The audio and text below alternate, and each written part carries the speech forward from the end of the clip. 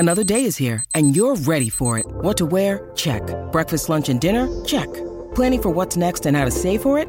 That's where Bank of America can help. For your financial to-dos, Bank of America has experts ready to help get you closer to your goals.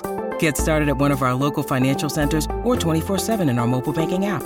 Find a location near you at bankofamerica.com/talktous. What would you like the power to do? Mobile banking requires downloading the app and is only available for select devices. Message and data rates may apply. Bank of America N.A., member FDIC.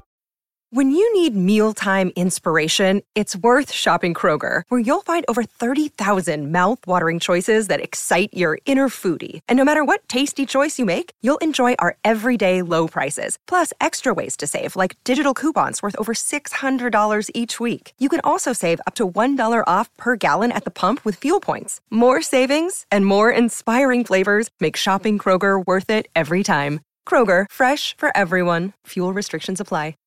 At Evernorth Health Services, we believe costs shouldn't get in the way of life-changing care, and we're doing everything in our power to make it possible. Behavioral health solutions that also keep your projections at their best? It's possible. Pharmacy benefits that benefit your bottom line? It's possible. Complex specialty care that cares about your ROI? It's possible. Because we're already doing it. All while saving businesses billions. That's Wonder made possible. Learn more at evernorth.com/wonder. Welcome to the New Books Network. I'm Caleb Zachrin, the assistant editor of the New Books Network, and you're listening to New Books in Environmental Studies. Today I'm speaking with Deborah Gordon, senior principal in the Climate Intelligence Program at RMI, where she heads the Oil and Gas Solutions Initiative. Deborah is also a senior fellow at the Watson Institute at Brown University. Her new book, No Standard Oil: Managing Abundant Petroleum in a Warming World, from Oxford University Press, builds on her research developing the Oil Climate Index plus Gas, or OCI plus, the first ever analytic tool that compares the life cycle climate impacts of global oil and gas resources. No Standard Oil is a fantastic overview of the inner workings of the oil and gas industry. Deborah's knowledge and expertise allows her to effectively communicate the complexity of the industry and offer practical solutions for combating climate change. Hi, Deborah. Welcome to the New Books Network. So nice to be here, Caleb. First question I'd like to ask you is if you could just tell us a little bit about your background and how you became interested in studying this topic. Yeah, so I don't know if this affects other people, but the world you grow up in often is what piques your curiosity about what you're going to do with your life. And I grew up in the first and second oil crises back in the 70s. In fact, I got my driver's license during the second oil crisis. And so when I went on to the University of Colorado for undergrad, I was really interested in energy and environment. Everyone was talking about where we are today, really high oil prices, what's going to happen, renewables. We're a little bit back to the future, I must say. So I actually studied chemical engineering. Really interested, worked in a hydrogen catalysis lab, was all excited about hydrogen as an alternative fuel.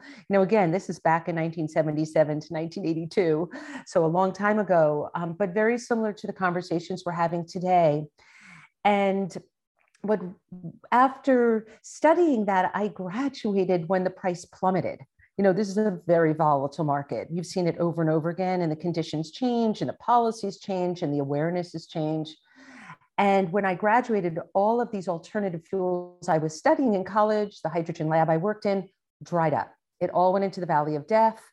And I decided to take a job at Chevron doing more environmental permitting and environmental work, which is how my book starts, talking about that whole first chapter of my life. But after 5 years at Chevron, I realized I wanted to understand how this oil industry thinks, because I had a sense seeing that valley, the kind of the up and the down, like that roller coaster ride I was on during my before and during college years. I was really interested to understand their thought process and how they made decisions, because I had a sense it would never go away, or it wouldn't easily go away. Oil and gas would be here for a very long time, and you had to get as smart as they were. So that was, I went back to graduate school in public policy at UC Berkeley. And it was the blending of the chemical engineering and the public policy that I think creates the launch pad for everything I've done since, including the book. So in the book, you do start off with that great story about working as a chemical engineer And when you start talking about oil, you first begin by talking about a big misconception, which is that many people believe that we are running out of oil. Uh, Tell me the story behind this myth and why people believe it and what the actual fact of the matter is. Yeah. Well, I could say it in really simple terms. During the COVID outbreak, in the beginning, if you remember, we ran out of toilet paper. We didn't run out of toilet paper, really. The supply chain was broken on toilet paper. And so I think that a lot of people confuse the supply chain of oil and gas. What's the price on your at your corner gas station? How available is it? When I was growing up, were there lines at the pump? Those things make people think that we're running out of things, when the reality is we live in a complex world with a lot of movement. Oil and gas is like the showcase for movement. It goes around the world sometimes 2 or 3 times before the final product gets to you. And that is confused. That supply shortage in the moment is confused with what's under the ground.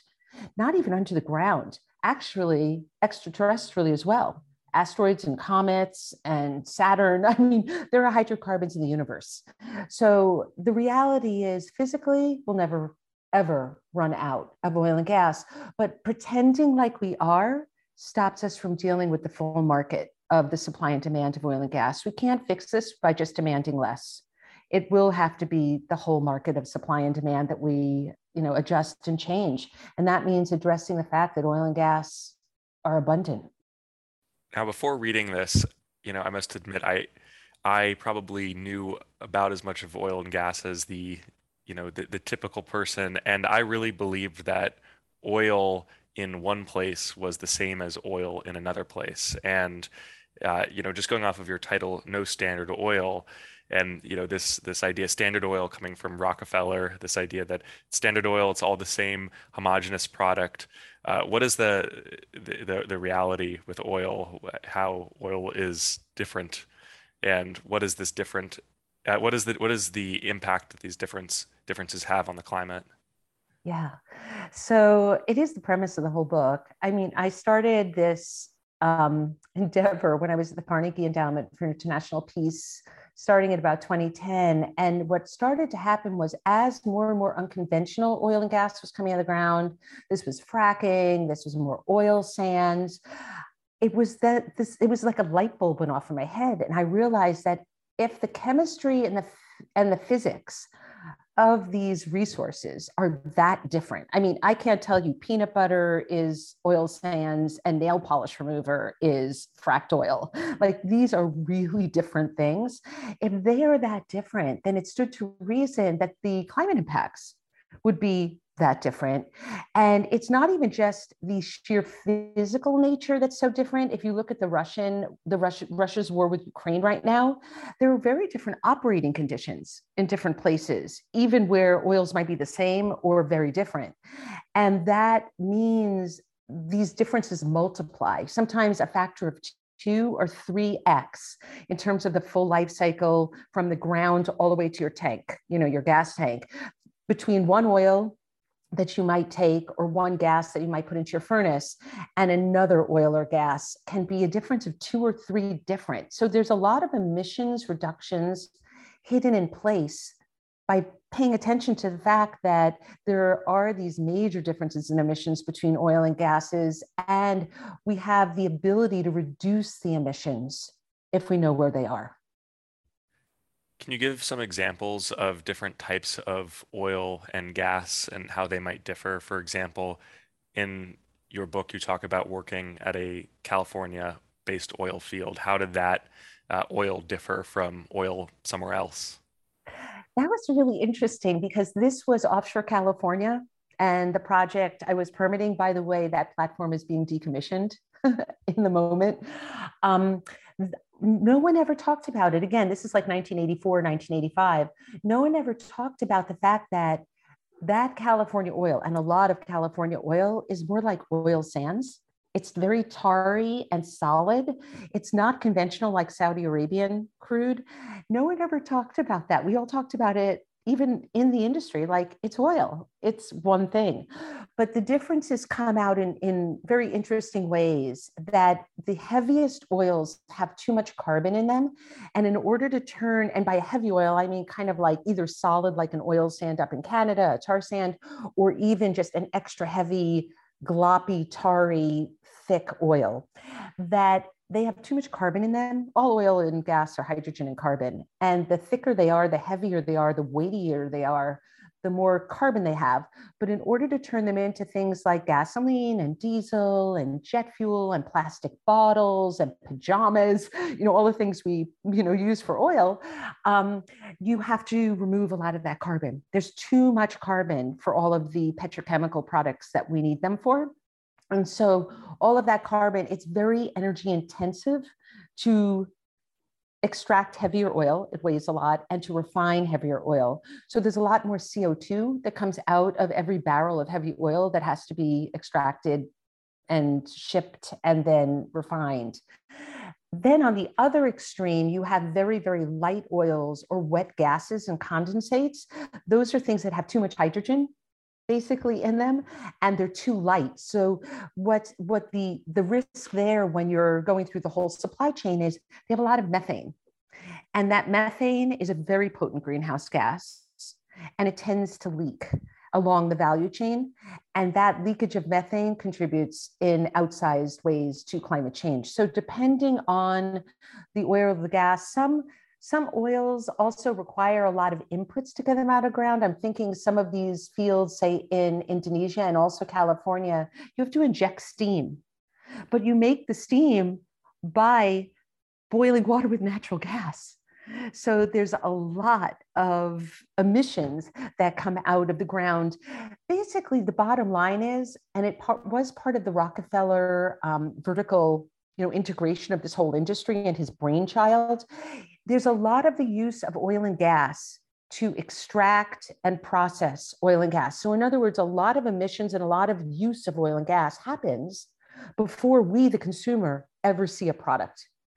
And that's the big transformation I think that the industry could make now, which is to not use oil and gas to make oil and gas, not use diesel engines, not use natural gas pneumatics, not use their own product, which is too valuable and it's too impactful for the climate to waste it, to use renewables and to use a whole different way as we work to get off of oil and gas.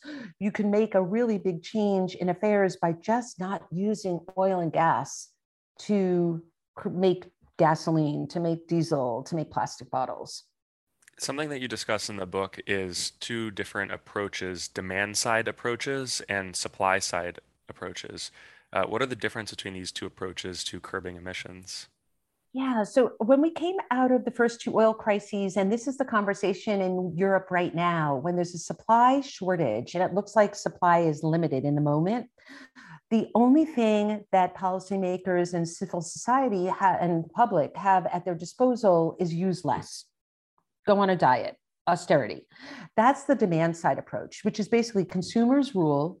They can decide what's moving through the global economy by their consumption habits. That works in a minute, like now, where you just don't have supply. You have to use less. The price is spiking. You have to you have to tighten your belt.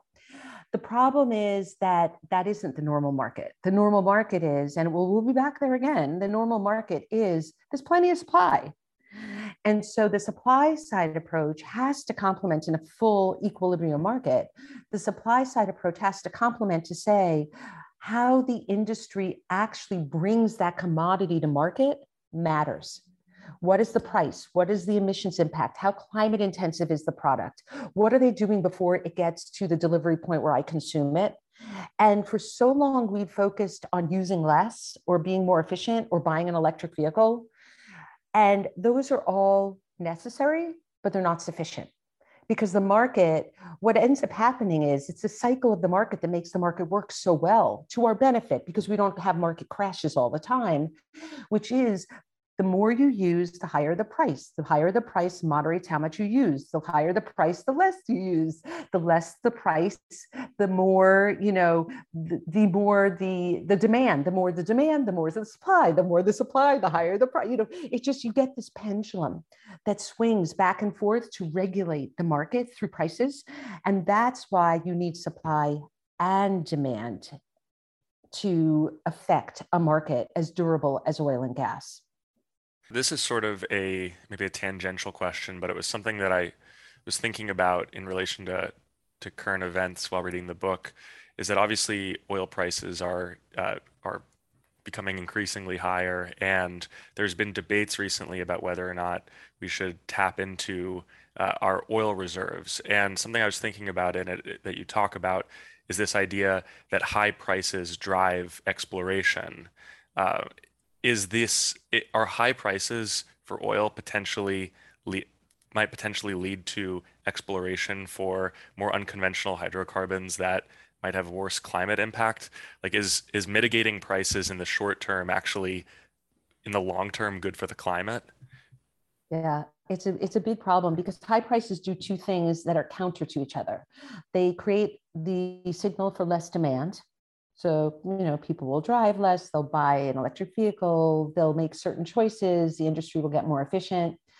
But high prices also drive the desire, the profitability of finding more hydrocarbon. So what you need to do, it's not just the market price that really will intercede here. You basically need to price carbon. You need to have an externality price that's not market derived, where people will pay less for more impactful oil and gas and for consuming more overall. And we haven't been brave enough to do it. And I feel there's been a lot of talking, and Bill Nordhaus won a Nobel Prize for it, carbon pricing. But I think that there's a very serious problem that we have not dealt with. And it's not just from oil and gas, but it's very much seen in the sector. Politicians the politics of this are very dire, because any politician to be reelected cannot give bad news to the public. And bad news is, this is going to cost us. This is going to be more expensive. This isn't going to be easy. This is going to be hard, but it's worth it because we want to protect ourselves. We want to protect our, future generations, and we want to have more stability in our climate and less disruption overall, fires, floods, etc. It's a very hard message for a politician to deliver. I really don't think in my lifetime I've ever seen, maybe when we're going to war is about the only time when you can give like one of those, Rosie the Welder, like go and, give up your life to do something and sacrifice. It's a very hard one. I'm looking very intently at Germany right now. I feel like so goes Germany, goes the world. In terms of, can Germany, who's dependent on Russian gas and oil and has a war at their doorstep, basically near their border, and is very industrialized, very wealthy, and very innovative. Can they, and they've been talking about an energy transition for a very long time. So can they actually do this? I mean, are the politicians brave enough to do what needs to be done? On the point of carbon pricing, obviously, in order to do this effectively, we need to know the data. And as you said, in the 80s, nobody was talking about the climate emissions of different types of carbon. So can you talk a little bit about the oil climate index plus gas, or let's just call it the OCI plus for short, this data analytic tool that you've created? Yeah, so about 10 years ago, while I was at the Carnegie Endowment, I hosted an unconventional oil symposium. It was about 2012, and unconventionals were coming out of the ground: shale gas, fracked oil sands were coming like mad to the US. All of this was really flowing. And that's when I asked this question that we discussed earlier, well, how different are the emissions if the resources are that different, just fundamentally so? And I approached one of the panelists at that event, Adam Brandt, who's a professor at Stanford.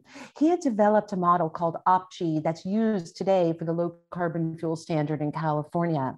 And that model was really looking at how much different are the emissions for gasoline and diesel, two major fuels, based on those upstream emissions for getting that oil out of the ground. And I said to him, this is great. I'm really glad you did this, but I'm interested not in the fuel emissions looking backward. I want to analyze the oil and gas emissions looking forward through the whole supply chain. And so he thought that was a great idea. And we forged a research partnership and brought in a third party, Jewel Burgesson, who's a professor of chemical engineering at the University of Calgary. She had a refining model, brought in another colleague of ours then at Stanford, Jonathan Koomey. And the four of us developed the Oil Climate Index. Originally, it didn't include gas expressly. It was in there, but very weakly so. Now with the Oil Climate Index plus gas, OCI plus, it's both oil and gas. But basically what these models do, it's a series of models that assess through engineering analytics. They assess in a mass balanced way how much energy and therefore how many emissions it takes to get the oil and gas out of the ground, process it, then put it in pipelines, then refine it, and then consume it. So it's the whole emissions from the ground all the way to end use consumption. And it turns out we've started, the first OCI was published in 2015 at the Carnegie Endowment. There's a web tool that goes along with it. We tested 25 oils. It's very hard to get very basic data, like what is a field producing? How much oil is coming out of the ground? A very basic question. It's not sensitive, secret information. It's hard to get these information. So a very big stumbling block ultimately has always been transparency. This world is very opaque, just to get basic information. But we moved from 25 oils to 75 oils, and the same results held, that we're talking a factor of 2 or more in life cycle emissions. Any one oil or gas in terms of their production could be over a factor of 10x in the emissions, refining 10x in the emissions, big differences between oil A, oil B, or the processing of this way and the processing of that way. So now at RMI, we're updating it, in the midst of updating it, and we're looking in the hundreds of oils and gases to be run through the most updated. These models continually get updated and improved upon. They're open source. Anyone can use them.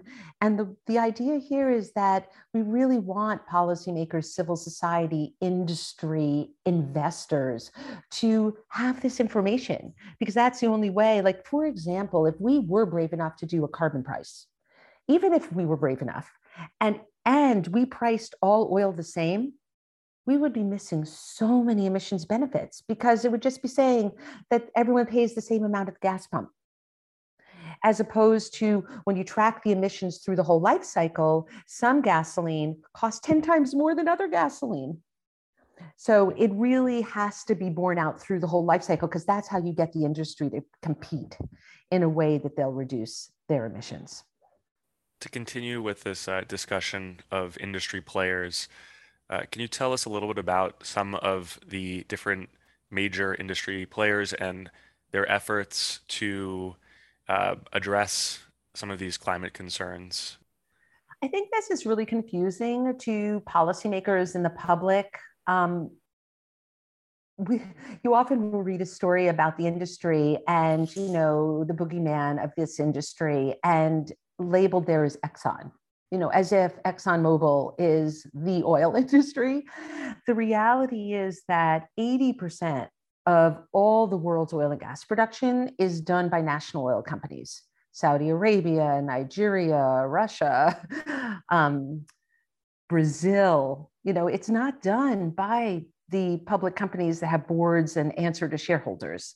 So that's one very big misconception. But even then, kind of beneath that, is a huge cadre of actors that are part of this industry, whether they're service providers, whether they're data providers, whether they are the investors, whether they're institutional investors and banks, or whether they're even, individual master limited partnerships that you might even have put money away, or your parents put money away in an MLP, this master limited partnership, and it's funding an oil company that you've never heard of.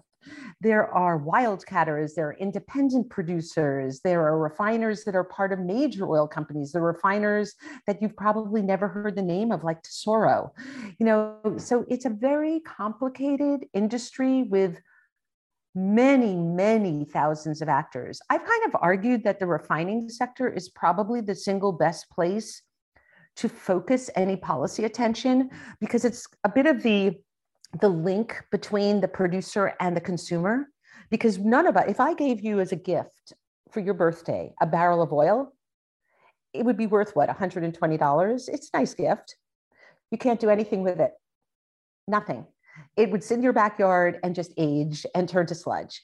So That's very nice the refiner turns all of that thing that costs so much but has no value to anyone into all of the things that we use.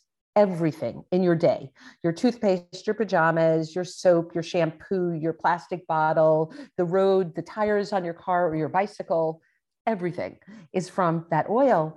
And so I've often argued that the refining sector, which is very much overlooked, everyone talks about the producer.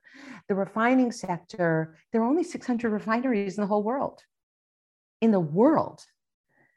And so the idea of being able to change and transform this industry rides a lot on the refining sector, but no one wants to talk about refining. I'm based in New York. Obviously, as a New Yorker, I don't have a car, but if I were to go and drive into New Jersey and go to the pump, where the oil that I'm getting, where would it have been refined? Would it have been refined somewhere in America, or could it possibly be refined somewhere else? Both.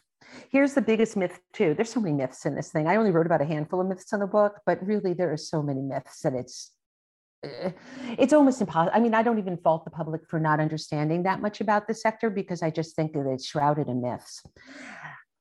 It looks like, because we are like the number 1 or 2 world's producer of oil, we are rivaled by Saudi Arabia and Russia, that it looks like we're independent and we can, self-sustain. The reality is we can't even refine the oil we produce.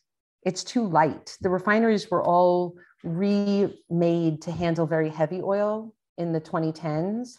And now we're kind of fracking very light oil. So it's almost like putting your soup on a stovetop set at way too high, way too high a temperature. And in a minute flat, it's going to boil off and you're going to have like a burnt pot.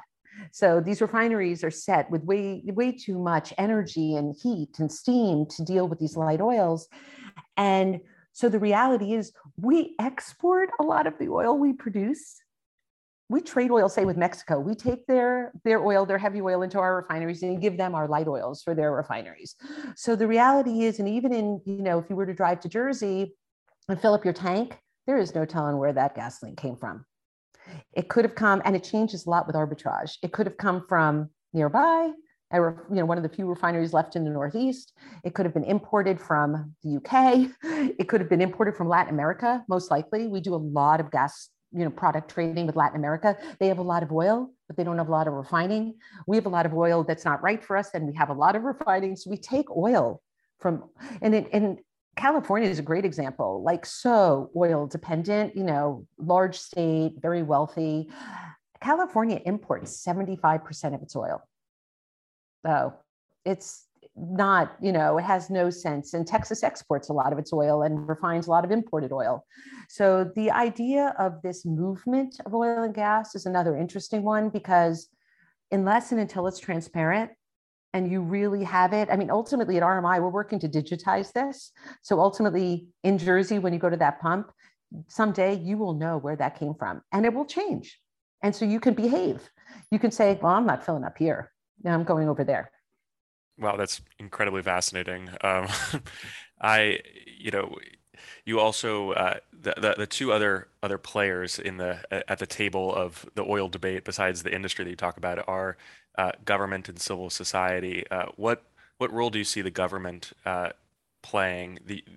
Let's say start with just talking about the U.S. government in particular, and then international uh, international bodies, what role that they can play in addressing these issues. First, I want to be very optimistic. There are so many tools in the toolbox here. It's just a matter of will we use them? Things are breaking little by little in the house. And are we going to fix things up, or are we not going to fix things up is more of the question. But in terms of policymakers, I kind of divide the world, and I do this in the chapter, I divide the world into two basic simplified worlds: the world of oil and gas takers and the world of oil and gas makers. The takers are importing. They don't have resources themselves, and the makers are exporting to the rest of those in the world. What makes the U.S. unique is it's both. It's what I was just explaining to you. It's not just a taker and it's not just a maker. We're the world's largest producer and refiner. We're also the world's largest consumer. And those things don't always balance. So we're a little bit the revolving door of this whole thing. I often think, like, if we could really think of a solution here, we would solve it for the takers and the makers.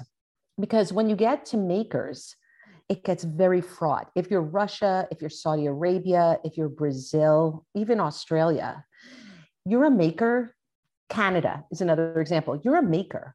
You consume a lot less than you make. So your whole financial prospect of your country, your GDP, has a lot of oil and gas in it.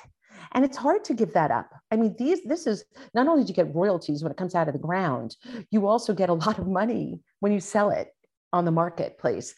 So the idea of how you actually transform a maker society is tough. Now, we have some help in that this turns out the Saudis, the Norwegians, and maybe the Texas frackers have the lowest emissions intensity oil and gas in the world. So some of these makers, the Saudis, might be willing to change the terms of engagement and say, we're not just selling oil anymore, we're selling lower emissions intensity oil, and create a new benchmark that isn't just based on volume, the barrel. It's based on how many emissions per barrel you get, a premium. And if then the takers in the world, like China as an example, decide it's worth combating climate change to turn themselves in a buyer's way toward lower intensity oil, that could change the whole state of affairs that we have here without even having a, express carbon tax. I included Texas in that because I think that if the Texas frackers don't leak their methane, they become race to the top, some of the lowest emissions intensity oil. The Norwegians already are. So there are some real natural winners here as we get off oil, but still use some. We could do this in a really smart way. Russia's terrible. They won't be anytime soon, part of that race to the top. But they also use oil revenue for not great things, like we're seeing now in Ukraine. So there might be some ancillary benefits to thinking in climate ways about this, because we might disempower some of the other oil regimes that that use their oil for things that aren't so good for society.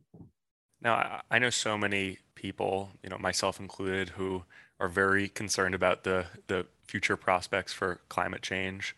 And I think a overwhelming feeling that I hear from a lot of people is a sort of pessimism and a sense of despair, and this feeling of what can they do as individuals. So what would your recommendation be to just, the average person who doesn't know much about the actual science behind oil, but is concerned, about climate change?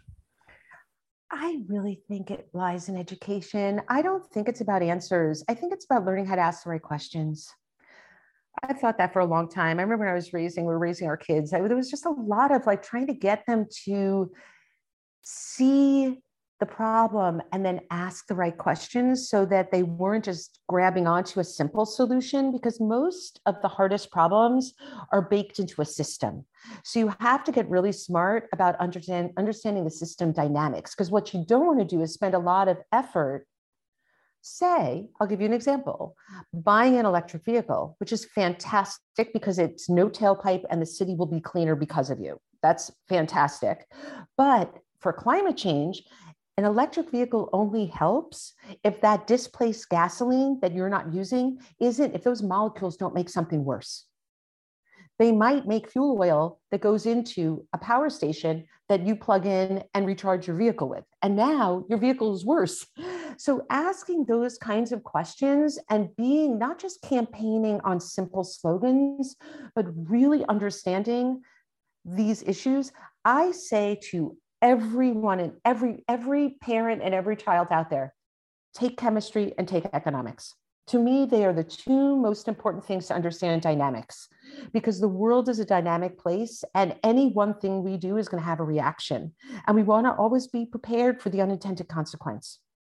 Going off of that, you say, I think that's great advice, telling people to focus on questions rather than answers. I think even my job as the assistant editor at New Books Network, basically what I do is I just ask questions. So I'm trying to be comfortable with just asking questions and, not being, not just having answers. So you do outline several solutions, and you've already discussed several ideas, but what are, if you were deciding some of the things that we can do, what would your advice be from both a policy perspective and then also from a business perspective, if you were heading an oil company, for example?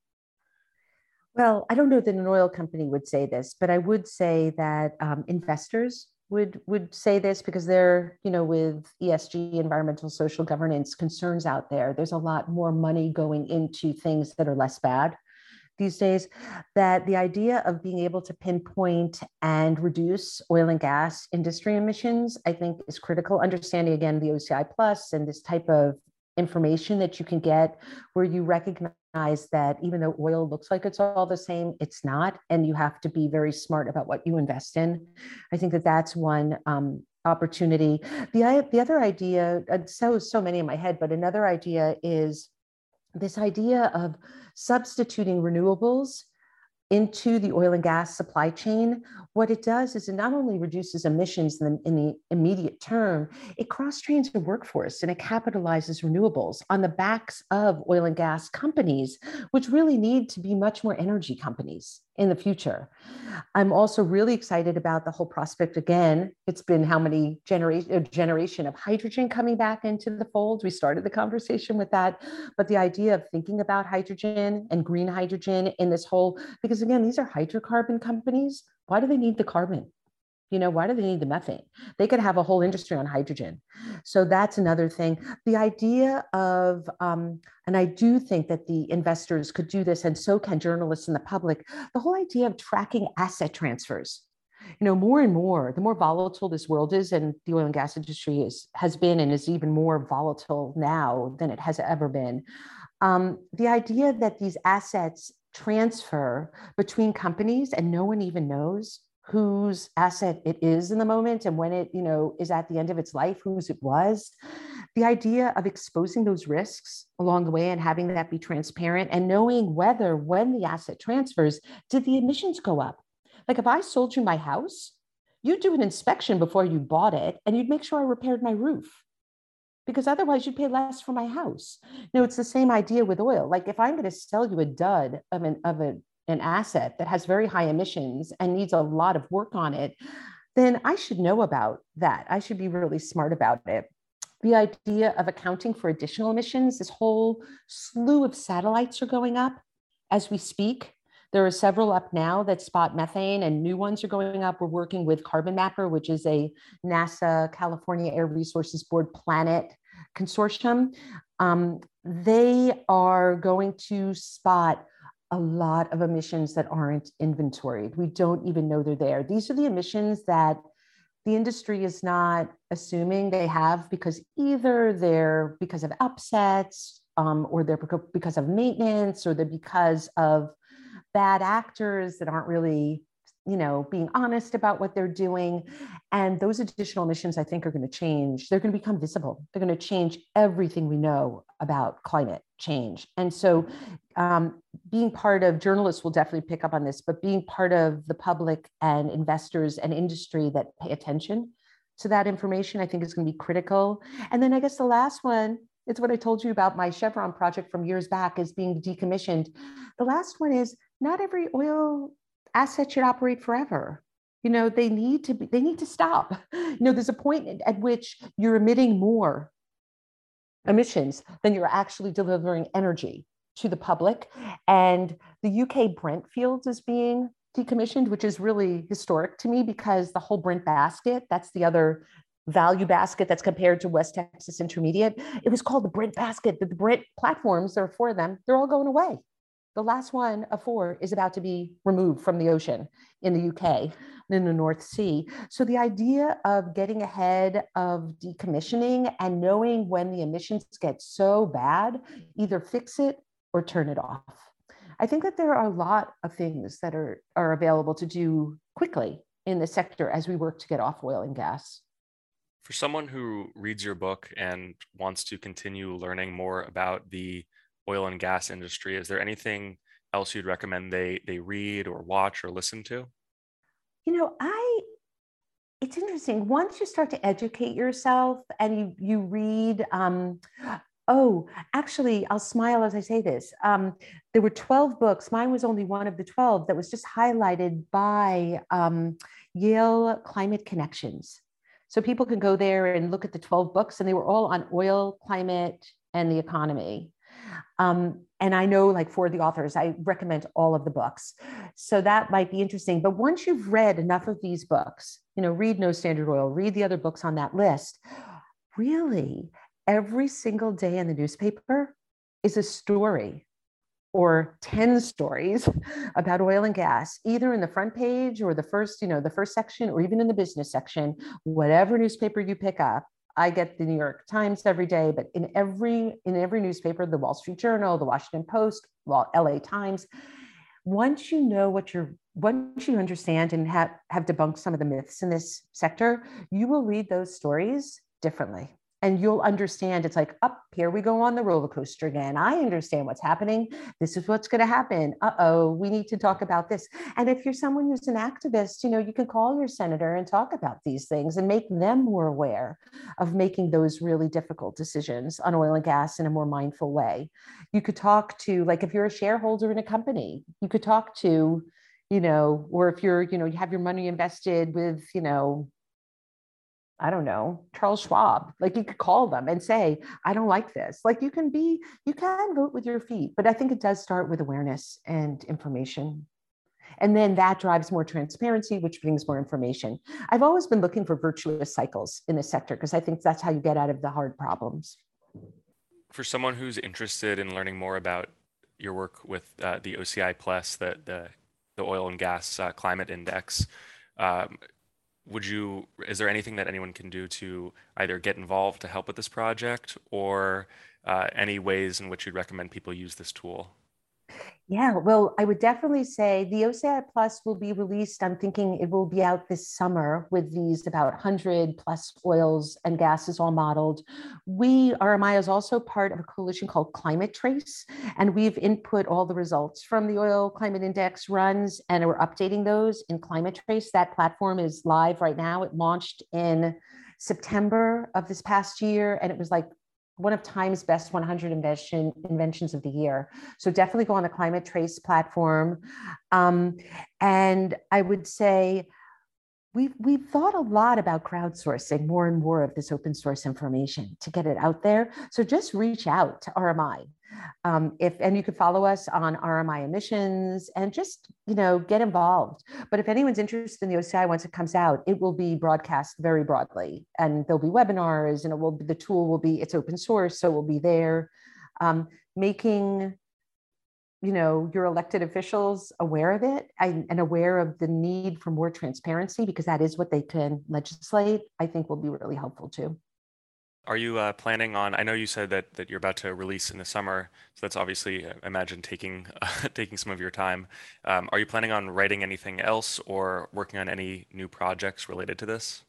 Yeah, I mean, we write blogs. We just wrote a blog on comparing US to Russian to Qatar gas to see how different the emissions intensities are. So that's on RMI's website. We'll be writing a lot of blogs using not just the OCI Plus as a tool, but also just policy impact and market activation with the lessons we've learned.